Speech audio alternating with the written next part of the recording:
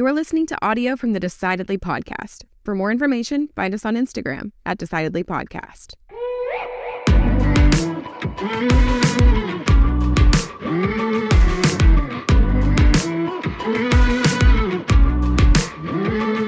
Has anybody ever attempted to scam you? Yeah, all the time. Really? For sure. I mean, from homeless people who are just trying to catch the bus, man. To I heard one from a friend of mine who got scammed by a homeless person. She said somebody came up to her and said, "Hey, like, I got this Starbucks gift card, but like, I don't really like Starbucks. You just give me $20. You have this gift card." And she was like, "Oh yeah, fair trade. Wow, sure." And she goes to the Starbucks. Obviously, there's freaking nothing on the card. Obviously, of course. But yeah, people try to scam me. I had it happen. They didn't successfully scam me, but there was a charge that got a fraud alert on it. I'm there with my assistant, and I said, "Well, let's just try and call them directly and see if we can clear this up." So we call the number on the back of my Visa card, and they said, hello, this is Visa fraud alert, blah blah blah. I said, okay, we're trying to clear this up. And they said, oh, yes, right away. We're going to clear this up for you. No problem. Before we do, wanted to let you know you're the, 1,000th caller today, and you win like $100 gift card if you'll just do this quick survey. And I'm like, oh, okay. And normally I'd be skeptical of that, but I called them. I called Visa. All right. So I called Visa. All right. So it's Visa. So they said, all right, well, what's your account number? I give them the account, the name on the account number, blah, blah. Okay. And they start asking more information. What's your the billing address and blah, blah, blah. And I'm like, they should have this. And I'm starting to get suspicious, but I called them. This is Visa. And I said, all right. And they said, all right, so we're going to send you out the $100. It's going to be be a check made out to you. We'll send it to the billing address you gave us, blah, blah, blah. We're going to FedEx that. So you do need to pay like $2.95. Like, that's fair trade, I guess, whatever. And so I said, all right, well, transfer me over to the fraud department. I said, okay, and then we got disconnected. I was like, I said to my assistant, did that smell right to you? That whole interaction? She goes, no, that was sketch. But, but we called them. That was Visa. I said, all right, pull up the number we just called. And let's double check the number. Right. So we look at the number, we pull up on the most recent numbers. It was one digit off. So the scammers got the number that was one digit off. So rather than 8, it was a 5 or whatever it was. So I'm like, damn it. All right. So we call Visa. We're like, hey, there's a charge that's going to be going through. Number one, don't pay that. They go, yeah, we just saw this. It's like $4.95 and we'll reject that. I said, okay. They said it was going to be $2.95. But anyway, so I said, cancel the card. Yeah. And they're like, okay, we'll cancel. We'll give you a new number. So we had to cancel the whole card because of that. But anyway, I was like, I got to give them credit. It was clever. That is clever. At least if you're going to scam me, at least be clever. That's what I said. I had to give them props. Yeah. At least then I can appreciate the creativity, and maybe for the price of $4.95, you get a story out of it. Our guest today is an expert in cybercrime, and if you're interested in how to protect your business from the threat of cybercrime that is increasing in our day and age, then stick around. Jeff Lanza was an FBI special agent for over 20 years, during which he investigated cybercrime. He was more or less one of the original agents to focus his career on cybercrime when he started working with the FBI. He focused on organized crime, human trafficking, and terrorism. He's lectured at Harvard and Princeton, written 2 critically acclaimed books. He's all over TV talking about the growing threat of cybercrime in today's life. And today he's on our podcast, so stick around. We promise not to scare you too much, but I think you'll learn a little bit, and I think you'll be glad that you did. My name is Sanger Smith. As always, I'm with my dad, Sean Smith, and this is Decidedly.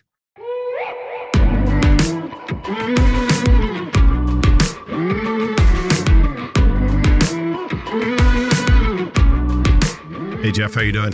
I'm doing good. How about you? Good. Welcome, Jeff. Hello. Thank you for having me. I assume that you're going to scare me today, and I'll give you full permission to do that. Is this the first time you've been interviewed by the FBI? Yeah, actually. Yeah, well, that's good. Shockingly, the first time. Jeff, how did you get into working with the FBI? You were in the corporate world before that, and you got recruited in by the FBI. Tell me how that happened. Yeah, so I wanted to be an FBI agent since I was a kid.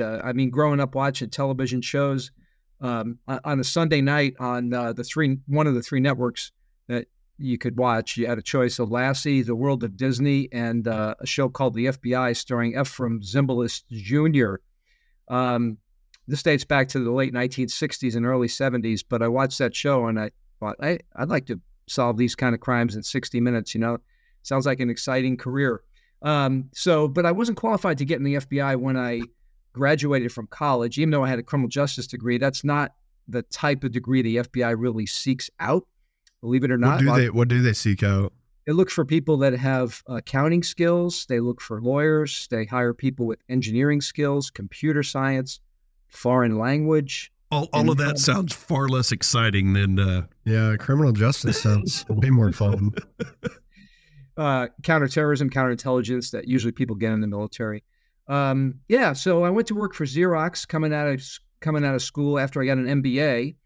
But in my job with Xerox, I was a computer specialist. I learned all about how to program some of Xerox's laser printers, and that experience, that computer science experience, is what the FBI was looking for at the time they hired me. So. What were they wanting you to do in the FBI with that kind of background?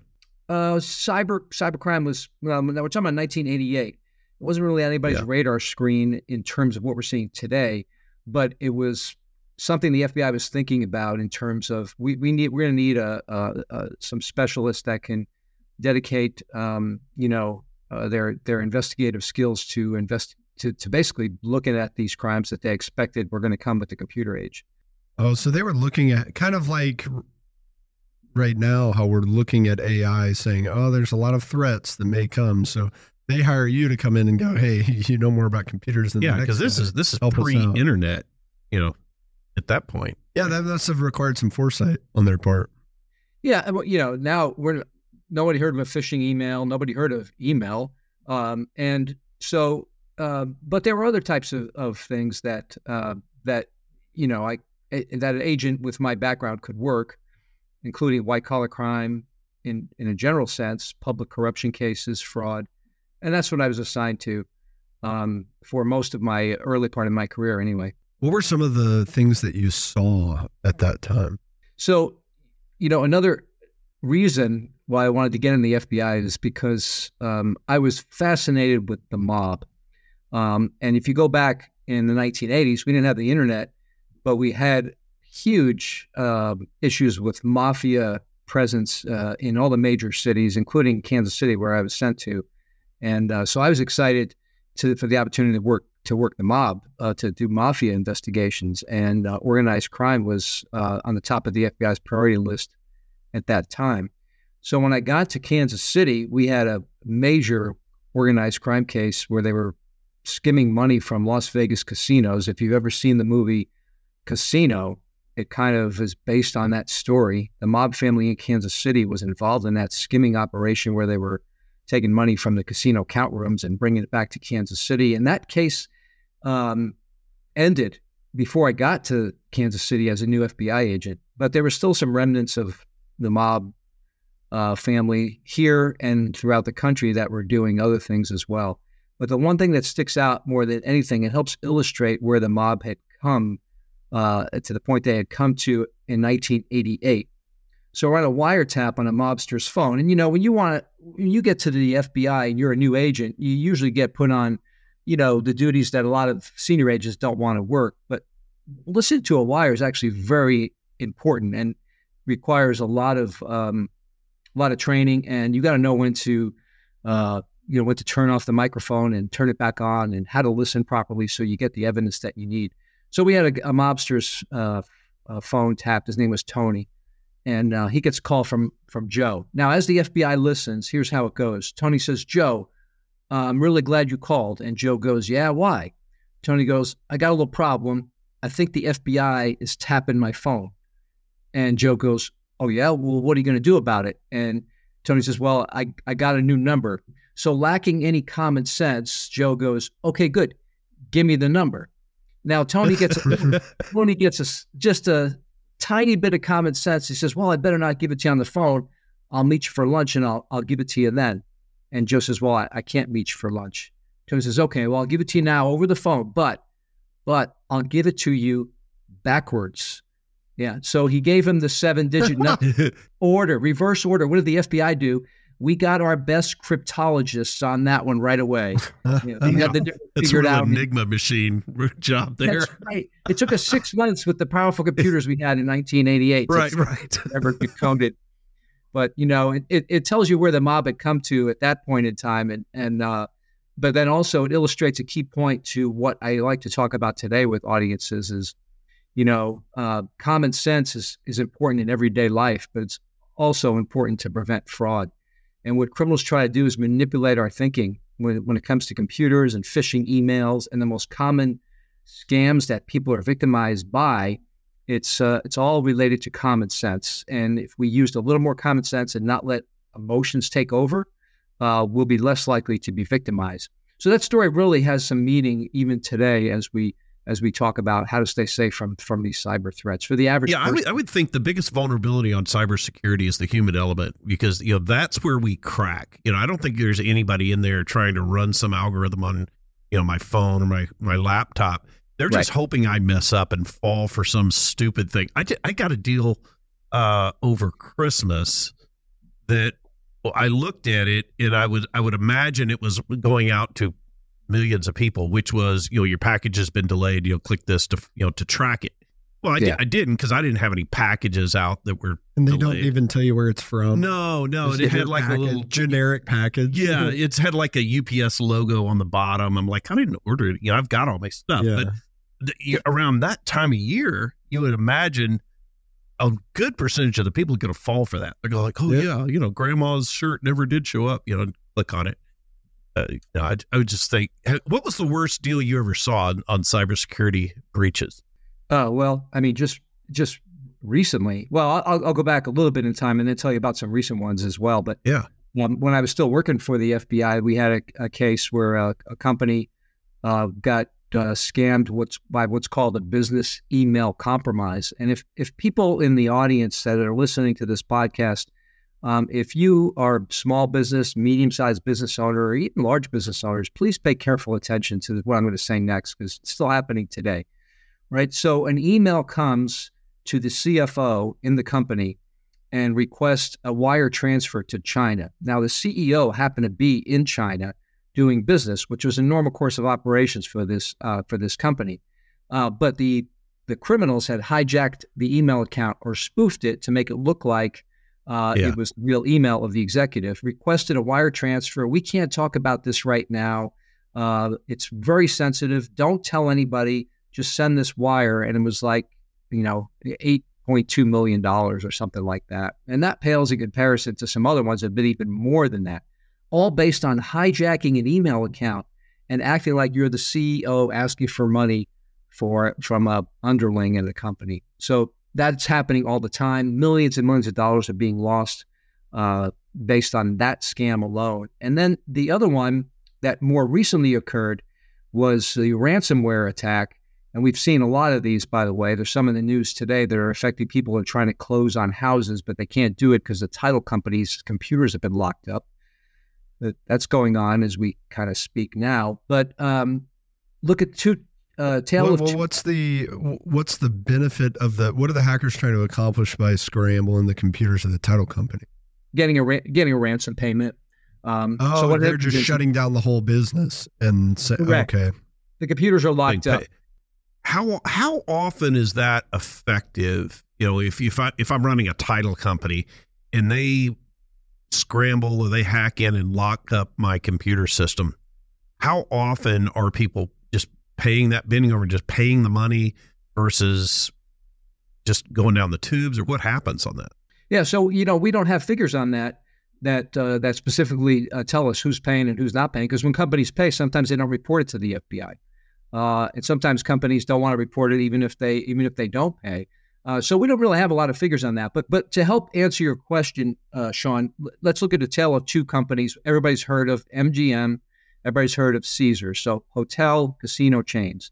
In September, both companies were hacked with a ransomware attack, which is basically simply a piece of malware that propagates through their computer network, locks up their computers, so you pretty much can't do anything. Payroll, your computers don't run in a company. They're at MGM, if you wanted to place a bet at one of their kiosks in their casino, there was an emoji of a sad, frowning face. Sorry, you can't do it. Really? That's what you use to express that you've had this ransomware attack?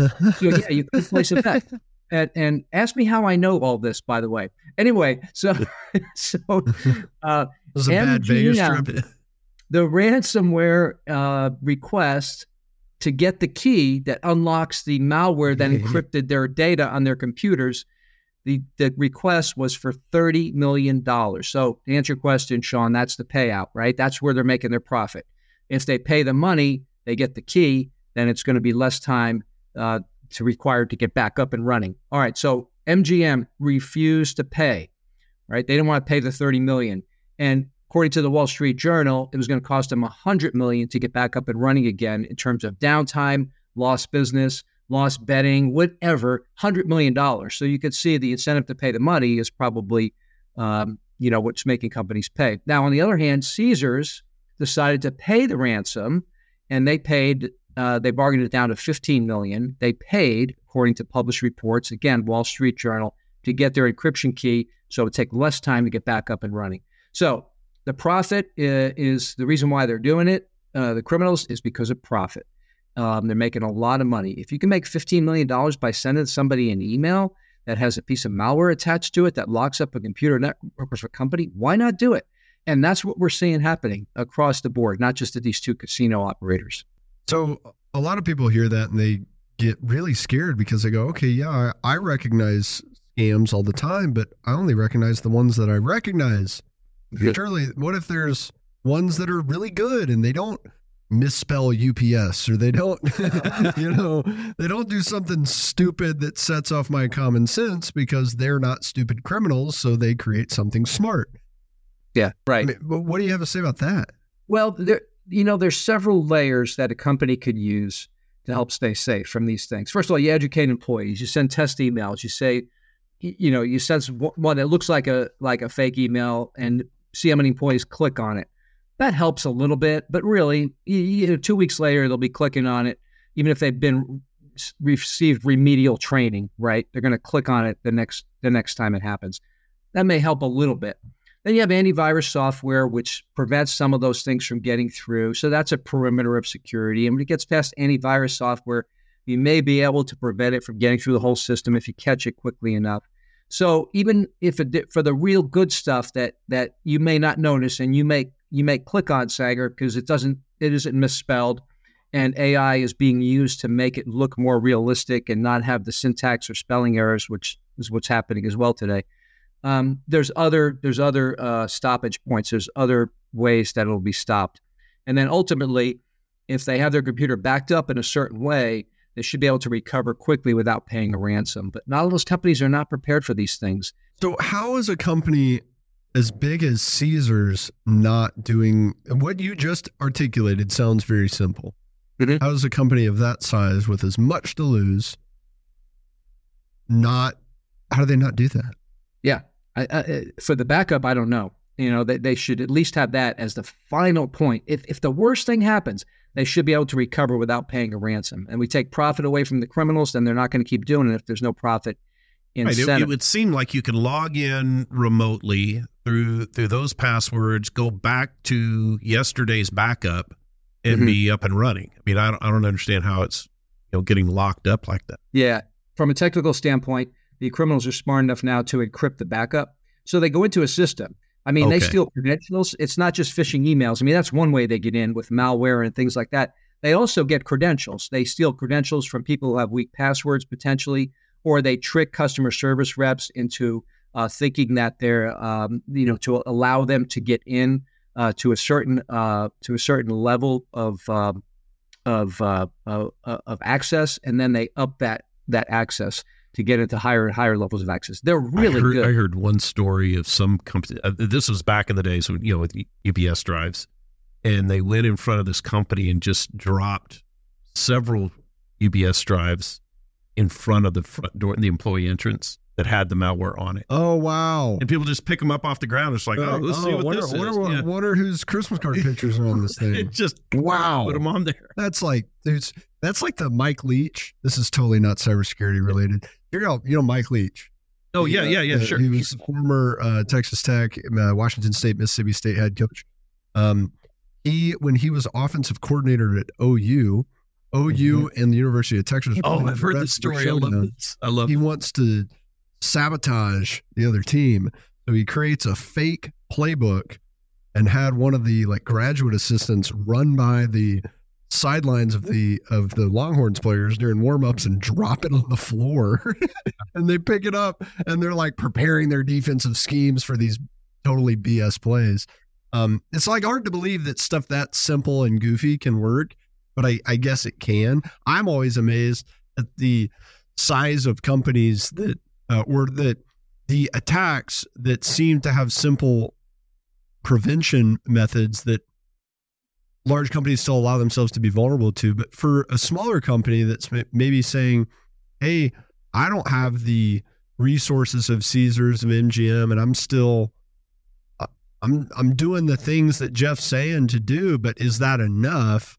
What would you say to a family business owner who's wondering, hey, is what I have by following these simple steps, is that enough to keep you safe? I would say if they're using what's called the 3-2-1 rule of backups, they're probably going to be okay. So it's 3 copies of all your files in 2 different places, and at least one of them's off-site.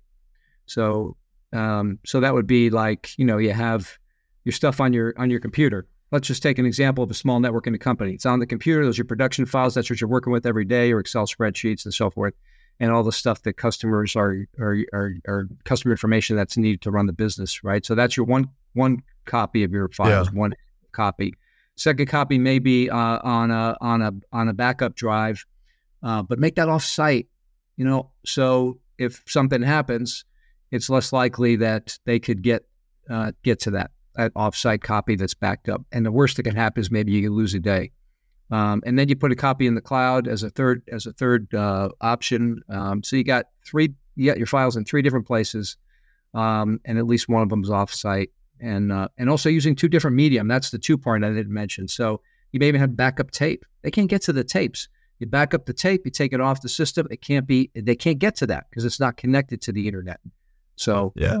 I did years ago. I had an intern that came and worked for us, and I was just being a jerk. I was having him shred a bunch of stuff that was confidential information for a client. I said, just take this over the shredder and just shred all this, but just in case, make a copy of everything first. For records. He's like, yes, sir, boss. Here, what are you doing? Is that like a test? That was like an intelligence? Yeah, it was a test, and he failed. That's the common sense that leaves your company vulnerable, Jeff. Wow, that's crazy, man. So you were telling a story about the CEO that's over in China and calls to the CFO and says, "Hey, wire this money." So how do companies prevent that kind of vulnerability, particularly with voice spoofing, AI, voice recognition type stuff?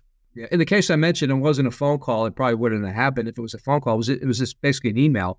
I can't talk. We can't talk on the phone. So pay attention to these instructions. It's the only ones you're going to get.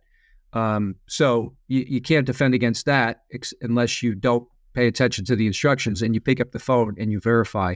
And that's all they had to do would have prevented that from happening. Now you got voice spoofing, you got AI recording videos or voices of CEOs, and then they can make it sound like the real person. Another trick the criminals are using is they're taking AI and they're scanning annual reports. CEOs always write letters in annual reports. The opening letter, usually the first couple of pages. They use that language that the CEO, how they talk, that type of verbiage is plugged into AI and then used to craft emails to executives working underneath them, so they'll be more convincing. Send me this money. This has to be done right away. You can't call me back because of this unique nature of this situation. Because a lot of times those types of emails, the ones that I've seen, I immediately recognize a flag because there's a grammar error. They misspell a very common word in the English language, or they're pretending to be someone I know and they're talking different. And I'm like, right. They're not talking like somebody. Sean doesn't talk like that. Sean doesn't have run-on sentences that go forever and ever. That's goofy. I had one a few months ago where an employee at my company sends me an email from another employee and says, hey, see this? He needs to change his info for payroll. And so I just go, okay, cool. And I start making the change. And all of a sudden, something goes off. I'm like, obviously I need to check and call, because if this was a client that was having me change his account number, I would call him. So I'm going to treat my employee the same as a client. And as I pick up the phone to call him, I'm like, wait a second, this doesn't say, before he even answers, I'm like, he's not doing this. He wouldn't. Right. Why would he have just called me? And then as soon as he answered, I go, you didn't send me this email, did you? He goes, what are you talking about? I go, yeah, okay. I had that years ago. There was an email I got supposedly from a client. She'd said, I'm in Europe. I'm stuck. I need, some money to, get back or whatever like that. And, I happen to know. I ran out of minutes on my phone. I can't call you. Yeah. Yeah. Just send me money, to this account. I need it. I was like, first of all, I know this client, there's no way this person's in Europe. You wouldn't have even go to Europe. Right. So I happen to know this, but we always call, like you're saying, call first. I think that's the best way, obviously. Well, they picked the wrong client in this particular case. They should have picked one that traveled to you. But let's take that a step further. So I'm going to anonymize this as much as possible. So I just gave a speech a few weeks ago at a big conference for an association. And I wanted to find an example of this that was very specific to this particular industry. And I found one. And somebody received an email from a supposed vendor.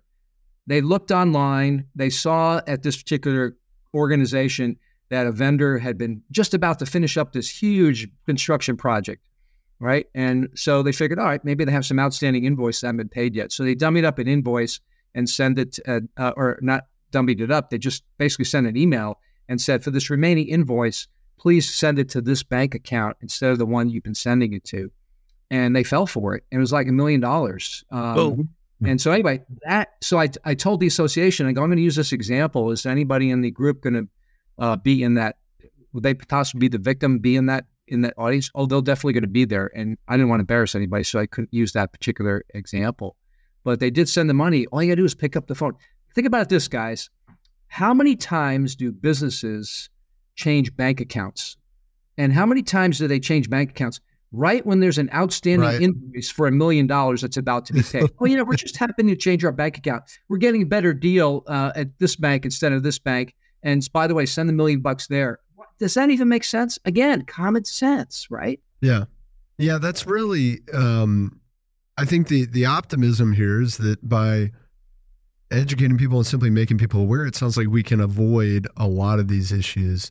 If people I have to think that the reason people fall for something like that is they can't believe that it's actually a threat, right? None of those people who are sending $1 million wires are probably pulling up to a dirty gas station on the east side of town and leaving their car unlocked while they go in. Hey, right? They're with their purse on the dash, right? They're not doing that. Well, because they're aware of the risks. Right? We've got to be aware of the cybercrime risks. You were talking about passwords earlier. People steal credentials by getting access through weak passwords. In my experience, a lot of my clients don't understand what a weak password is. And I'll find out one way or another. Say, hey, log into your site real quick and let's check it out. And I see it's like 5 characters. I go, geez, what are we doing? What are the elements of a strong password? So traditionally, it has to be at least 8 characters, have upper and lower case, and a symbol a special symbol like $, exclamation point, quotation mark, anything like that. And that's what our National Institute of Standards and Technology has recommended for years, up until about 5 years ago. And because of the complexity of that, and because people don't want to come up with those type of passwords, or if they do, because it's required for a website or to get access, they will use that same one every time for all their accounts. So then you have a breach at one place, and the criminals use something called credential stuffing. They figure out what a password is, and then they use it across other accounts that people have, and then that credential stuffing technique is then used to hack into accounts. So NIST, National Institute of Standards and Technology, a few years ago said, let's not use complicated passwords anymore. Let's go to passphrases. So think about something that's unique for an account and only use it for that account. So let's use an example. Amazon, right? So you try to come up with a password for Amazon, a passphrase.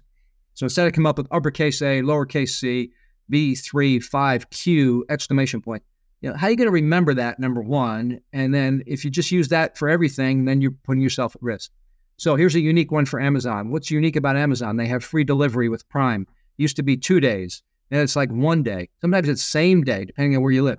I think Amazon's moving towards a new model. It's going to be free delivery yesterday.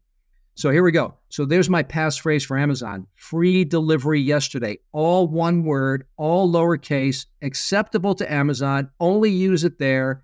And, this is just an example, but you don't use it for your credit card site. You don't use it for an email account. Sure. And so, it sounds like we know Jeff's Amazon password. I'm about to order so much from it. Yeah. 23andMe had a big hack. It was well publicized. And they at first said it wasn't our fault. It's because people were reusing passwords that had been breached before from, LinkedIn and Yahoo and all those other things they had. And the most common passwords people were using were monkey. Monkey. Why is that a common password? I have no idea. Anyway, so I thought of something for 23andMe, so it's unique for 23andMe. I don't know if you know about this, but people are uploading their DNA that they get back from 23andMe to these public sites, and it's being used to identify criminals, usually through second or third cousins that have committed crimes a long time ago, cold cases, and it's been very successful. Detectives have solved a lot of cold cases. The Golden State Killer, responsible for murders going back decades, was caught that way. Several other like that too. So I like this one for 23andMe, if you did have an account there. All right, here it is. So my third cousin is wanted by the FBI. Do I have to include my third cousin's full legal name so you can find him, Jeff? Just to make that longer. The point that you're making is something that I heard from another expert in the field, is that complexity is not necessarily as important as length, right? I mean, sure, of course, you could have, just because it's a simple password that's 4 characters is not necessarily better than a weird random 3 characters. It's not a linear relationship, but length is really, really important for password security. 12 characters should be the minimum for a phrase. Have you seen that passwordstrengthmeter.com? Yeah. I mean, yeah. Have you seen that? What is that? So you can go test how strong a password is, and it gives you, based on the password that you put in, it'll show you how long it would take a hacker to force their way to it. Yeah. So you should go check it out and put your own password in there and go, you'll be shocked. This will take 47 seconds for a hacker to get in. You add a phrase to the end and just say, maybe you could just write, "This is my password" at the end. Those characters, now it's 1,000 years. When they measure the length of time that it takes to crack in, what does that mean? Because is there some computer that's auto? Because the way it's always been described to me is, they have a computer that just tries randomly generated passwords until they figure it out. How does that work? Because when I try my password and I get it wrong 3 times, I've got to call the corporate office. Yeah, it locks me out. Yeah. So how is that working? Not everything locks you out. There's email accounts like Yahoo. They won't lock you out. You could try it a million times and they're not going to lock you out. for example. Okay. But you're right. Your corporate computers, they better lock you out after 3 times. But so that wouldn't work in those cases. But the brute force hacking for sites where they don't lock you out after 3 times, you just keep trying. Brute force is using powerful software and computers just to guess random combinations until it hits on the right one. And if you use the same password for everything, then they're going to have your password that does lock you out. Yeah, and think about this too. If I fall for one of these phishing emails from Gmail, so Google sends me an email, not Google, but the correct criminal copies all the logos and everything. You're in danger of losing your Gmail access. Someone's hacked into your account. Change your password right away. Change it here. They put up a fake page. Yeah. So basically, you give your password to the bad guy. They go to your Gmail account. They log in, and if you don't have 2-factor authentication, which I can talk about in a second, then they're in your Gmail account. And then they're looking through your Gmail, and they say, "Oh, this guy's getting emails from Chase credit card company. He must have a Chase account. Let's go to the Chase account and plug in that same password that he used over here. And if he's using the same one, bada bing, bada boom, they're in that one too, and it can go on from there." Which is why 2-factor authentication is another way to keep safe. Everybody should be using that at a minimum for your email accounts, social media, which are targets for criminals, and also financial accounts. So you get a code sent to your phone, or you get an authenticator app where you say, "Yes, this is me trying to log in." And your criminal could be 6 miles away or 6,000 miles away. They can't log in. They don't have the phone in their hand. So they're not going to be able to use the app to log in or put that code in. So a friend of mine had a coworker who got his entire checking and savings account wiped out. Yeah. And my first question was, how did that happen? Oh, they got his password. And I go, well, I have 2-factor authentication on my bank account. Does he not have 2-factor authentication on his bank account? And he said, here's the crazy thing. He did.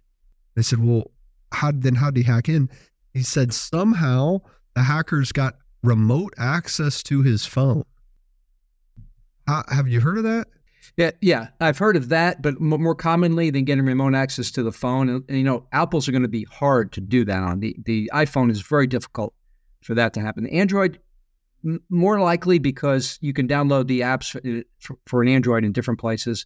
You might download it from a bogus place and get malware on the phone, which can do what you're saying. More commonly, though, Sanger, it's where there's something called the SIM card swap happens, where they call up Verizon.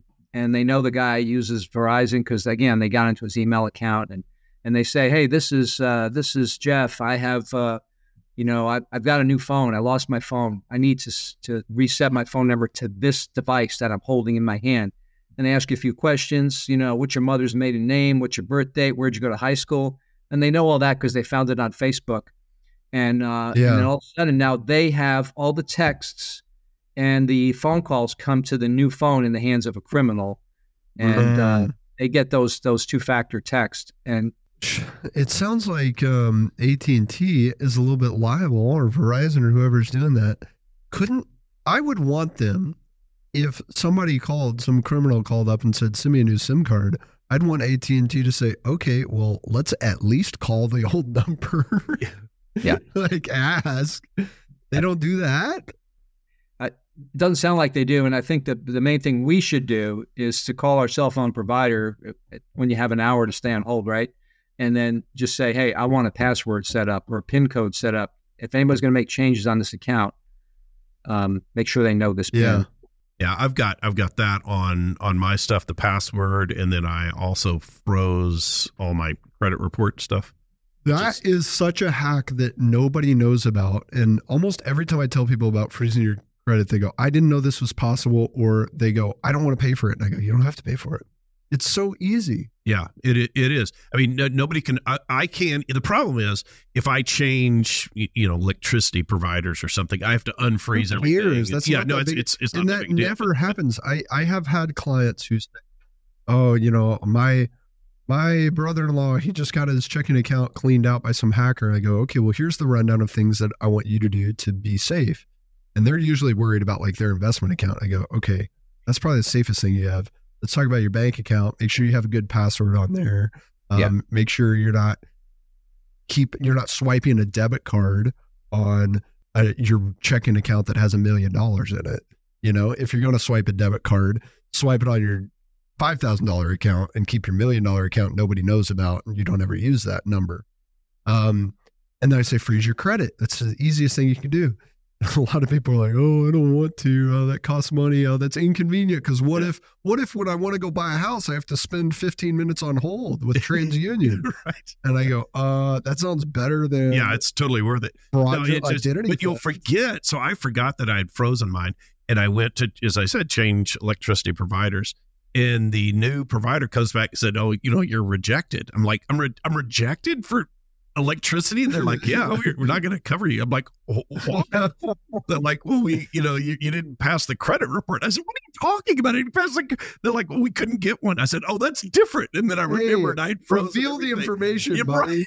Right. Then I remembered, oh yeah, all right, give me 10 minutes. Let me unfreeze this. I had a funny one at when I went to go buy a house a few years ago. The guy goes, okay, hey, get me, and I had thought I had unfrozen them already. He goes, same deal. Hey, I'm going to run a report and see what we can get. And he comes back and he goes, we're going to, do a 3% interest or whatever. And I was like, really? I mean, at the time, like interest rates were lower. I go, that seems like a little high for what the market is. And he goes, yeah. I go, you ran all 3 credit reports? He goes, well, we ran Equifax and Experian. I go, why didn't you run TransUnion? He goes, oh, well, we couldn't get through. It was frozen. I go, well, how do you ever run it again? And he runs it again and he goes, oh, it's 2.6. You could have boned me. Yeah, I would have paid so much more for no reason, just because you were lazy. But other than that, you should freeze your credit. Freezing is really easy and it's free, and it keeps you safe from lots of fraud. I highly recommend it. When I talk to my audiences, especially wealth advisors and their clients, first thing I say in the presentation, freeze your credit reports. Easy to do, and you'll be glad you did it when they try to get, some credit in your name using a stolen identity of with your social security number, which is out there. It's probably for sale on the dark web right now. Yeah, I feel like at this day and age, I could buy a billboard in downtown and put my social security number on it, and I would be at the exact same level of security risk as I am right now. Wasn't there somebody who tried that? Some guy, some like cybersecurity guy. Yeah, he put it on. Work out? No, he got hacked. No way. That was a LifeLock guy. That was his LifeLock guy. That's right. Put it on a billboard, and but he was using fraud alerts. This is before freezing was a common thing. This company used fraud alerts, and sometimes companies that process new accounts don't even pay attention to fraud alerts, and that's what happened in that particular case, I believe. No way, he got hacked. What happened? Yeah. I remember Better was laughing. Somebody took the social off the billboard or his van. He was driving around on a truck in a van, and as marketing, and they opened an account in his name. And then he was on a Today Show trying to explain what happened. That's no way. So he goes on did he do like a what do you call, like a save and face tour and say, oh, it actually wasn't that bad. They didn't steal. Well, how do you recover from that as the LifeLock guy? Yeah. I don't know. I think they did, because they got bought out by Norton. And I think they did pretty well. They always say though, guys, that no publicity, or excuse me, any publicity is good publicity, even if it's bad. I guess. Speaking of that, would have been something I would be afraid to share. This just happened a couple months ago. So I get this thing from, it said it was LifeLock, and it said, hey, we're gonna bill your account for $345 for this year. I was like, what is this? Like, what is this all about? And so I called the number, and they're like, oh, yes, sir, we're going to bill your account. I'm like, oh, like what account? The credit card on file. I'm like, what credit card? The one that we have. and I'm like, but you can change it if and then they were trying to get information from me. Oh, do you want to do a different one? Give me that one. Yeah, if you want to change it, like, what do you want? And it's like, you guys don't, like, they didn't have anything. Like, it was just some bullshit. Yeah. But anyway, I almost fell for it. I called it anyway, rather than just deleting it. Jeff, this will frustrate you, Jeff. So yeah. I had I was trying to, I don't know what I was doing, move money to go buy something. So I'm moving account stuff around, and I get a fraud alert from Chase, like a text message. And it was simple. It was like, was this you or not? 1 or 2. And so I felt comfortable responding. Yeah, that was me. And then I get a call, and I answer the call, and they're saying, well, it's fraud alert from Chase. We're calling to verify. And now I immediately have a red flag because I go, you already texted me and I already responded. Why would I also be getting this call? Mm-hmm. And so it was a little bit suspicious the way they were asking me questions and the way they were, talking to me about it. So as I'm talking with them and they're asking me, what's your social? What's your address? What's your number? I'm like, hold on. You're not asking me to confirm anything. You're getting new information from me. So I Google like the 1877 number. And then I go, is this like fraud or not? And there were like 5 different articles about this number's fraud. So I just hang up. I go, 5 different websites said that's a fraudulent number. So then ultimately I find out a few hours later that money never went through. And I go, what the heck? I confirmed it with the text. And so I call Chase back and they're like, oh no, we got a fraud alert. I go, oh, so that was real? So then I say, what's your fraud alert number? And they go 877 the one that called me earlier that I looked up and said was fraud. And I go, hold on. So I call the number. I go, guys, I just need to let y'all know there's articles online that say this is a scam that say your number is a scam and you're calling me asking for my social security number. And they were like, man, I don't know what to say about that. What are you going to do? Yeah. Oh, that's how it goes. Jeez. Yeah. But, you got to watch out for those fraud alerts because they can be fake. That was a weird situation that you experienced. But so another quick story, this guy that told me what happened to him is a client of mine who I was doing an event for his clients. He says he got a text message. Did you make a $7,500 transfer from your account? And it said in the text message, it had the name of his bank. So they were spoofing it, right? But it wasn't his bank. It was actually someone putting out a fake fraud alert. So he says no, presses N, no, immediately gets a phone call in the text message or in the phone caller ID, name of his bank, again, spoofed. Oh, we're going to help you resolve this issue. We're going to transfer your money to a safe account. Now, how many banks are going to tell you that your money in our account is not safe? We're going to move it to another place where it is safe. Does that make any sense? Why didn't you give me the safe account to start with, dude? Yeah, I know. Start me out in the safe account. Drained out, yeah. 50 grand out, 50 grand out. He got it back. Oh, wow. Not after a lot of hassle. So, those fraud alerts, you got to watch out for those too, because they could be fake fraud alerts. Yeah, that's scary. I think you're going to make me so skeptical. I'm not going to trust anyone. And, the bottom line is you just have to check your accounts all the time, right? We don't live in a day and age where you wait for your monthly statement to come every 30 days and you can look at all the transactions and balance your checking account. Who does that anymore? But the truth is now you can look at your account on your phone in a matter of seconds. You don't have to put a password in. Use your Face ID. Everything looks okay today. And I'm not going to be worried about my bank account because nothing suspicious has happened. Do that at least a couple times a week, just in case something's happened. And it's easy to do. What do businesses need to do to train their employees? Because large corporate companies can benefit from systems that prevent people from leaving them vulnerable, or big training programs to help people understand the threats. What can small companies do that don't maybe have the resources to do a big training push? Just verify transactions, especially when they're involving money or access. So what the criminals are looking for are 2 basic things. First of all, they go for your money. And if they can't get your money directly, they'll go for information, which they can sell for money or use it to exploit a business or extort them for ransom payments. So anytime there's an attempt to get information or money, you trust it, but verify it. Yeah. And especially for small companies, one other thing I'll mention here is that when you get emails, they're from an external source. The flagging of the email should be done through software that says this is from an external source. A lot of companies are doing that, but not all. Don't click on links or attachments in this email unless you are absolutely sure of where it's coming from, and you were expecting to get this attachment or a link, and that you were expecting that from the source it was coming from. So that type of thing will up as well. What's the scariest scam that you think is out there right now? I think the one that's going after senior citizens in the Rome. It's not just seniors, but they're a big target. Romance scams, I say it's scary because it's a vulnerable target audience. People have lost a loved one, could be a widow or a widower.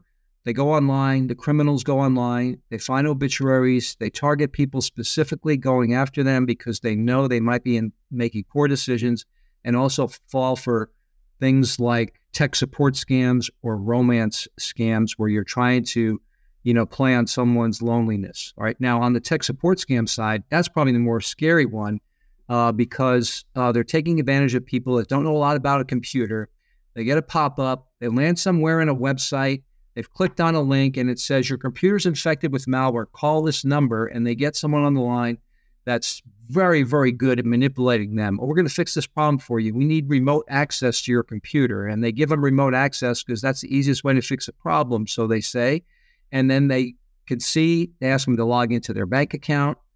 They could see how much money they have in there, and then they could target them for further scams. They could put malware on their computer. They could steal information, or even worse. Other part of that is when they want to get paid, not just those scams, but others. It's gift cards. If you hear those words, gift cards, in connection with any online communication, it is 100% of the time fraud.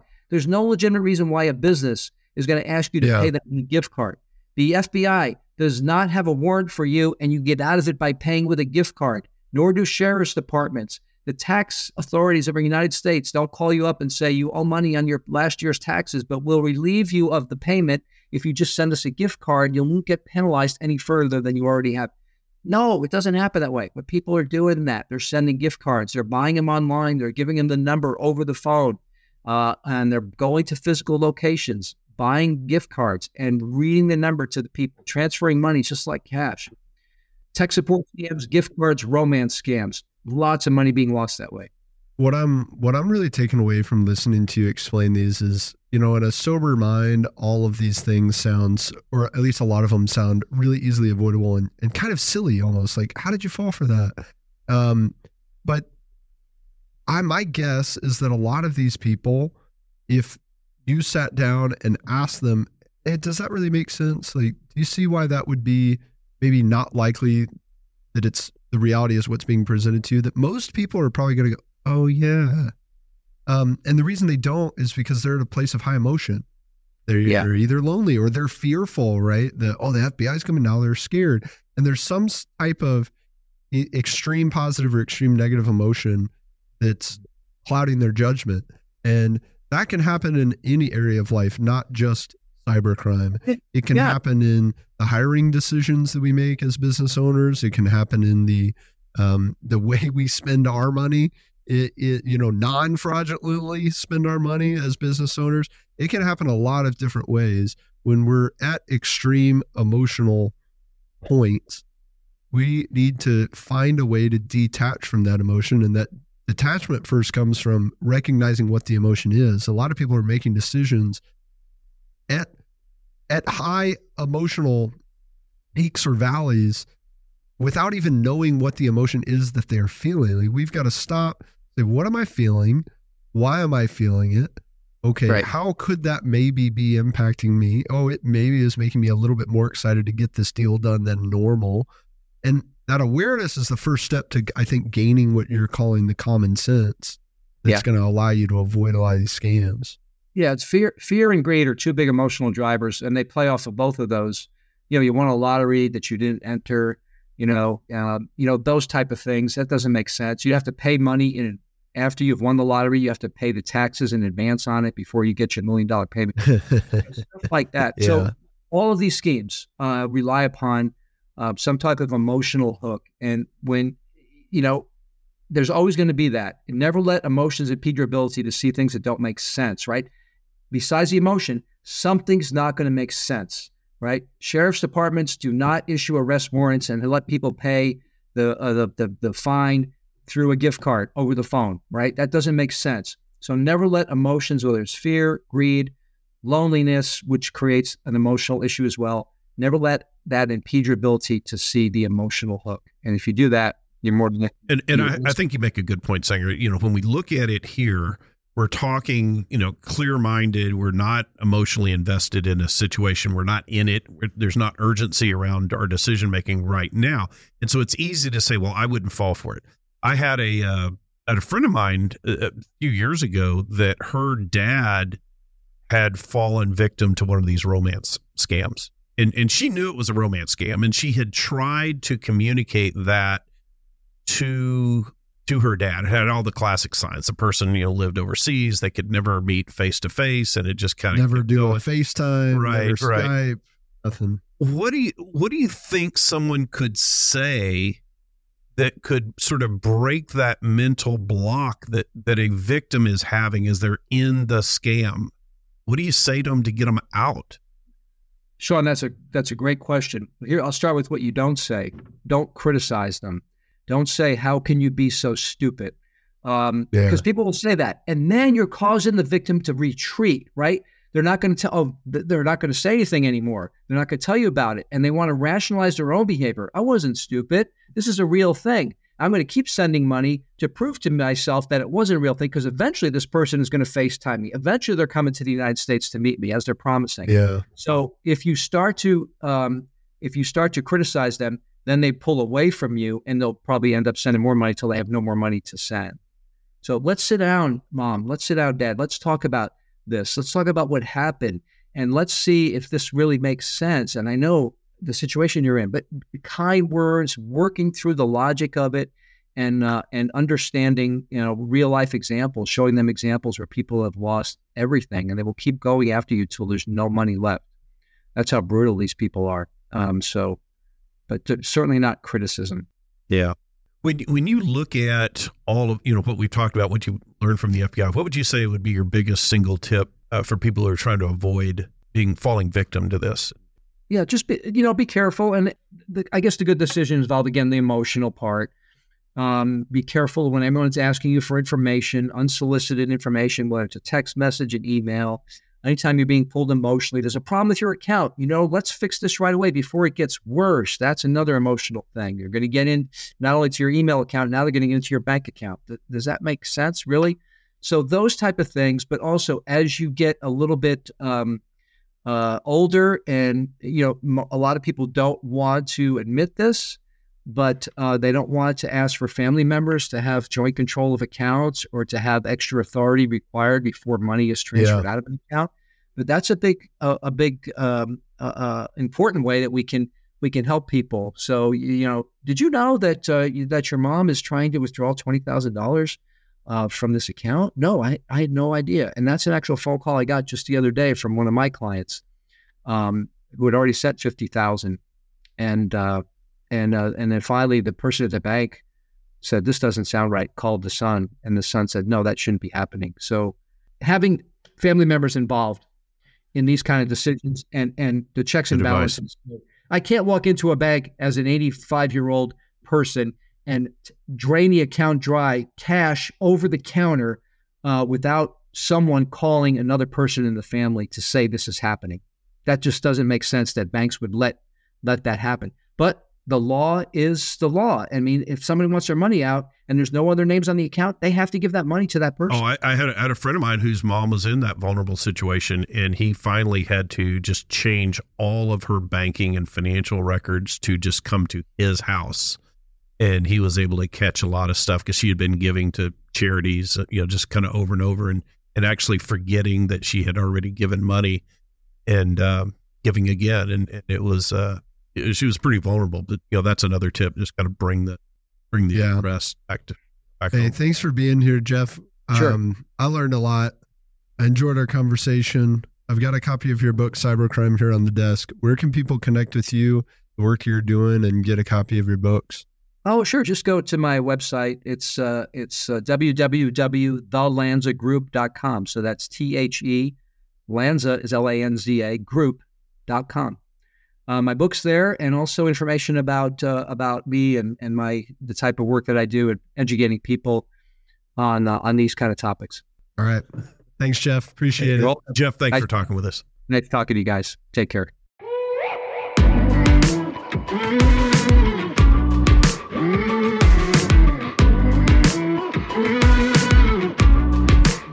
My takeaway from talking with Jeff is looking at having that two-factor authentication, number one, and then making sure that I've got unique and complex passwords. Yeah. My takeaway is what I shared earlier about the emotional component of victimhood when it comes to cybercrime is so strong, and that's key with anything. So if we want to make better decisions, whether it's to avoid cybercrime or any other problem that could come in from the outside and threaten our business, being able to understand what emotions we're experiencing is the very first step. You just made a great decision to listen to this episode of Decidedly. Make another great decision and leave us a 5-star review wherever you listen to podcasts. We appreciate your support. It helps others find our community and defeat bad decision-making in their own lives. For more daily decision-making insights, check us out at decidedlypodcast.com and on Facebook and Instagram at decidedlypodcast. Thanks again for listening. I'm Sanger Smith, and this is Decidedly. Insights, advice, and comments provided by Sean Smith, Sanger Smith, and speakers identified as part of the Decidedly podcast should not be considered recommendations. Speakers not identified as members of Decidedly are expressing their opinion, and their statements should not be construed as reflecting the views of the Decidedly team. This podcast is produced solely for informational purposes, not personalized advice.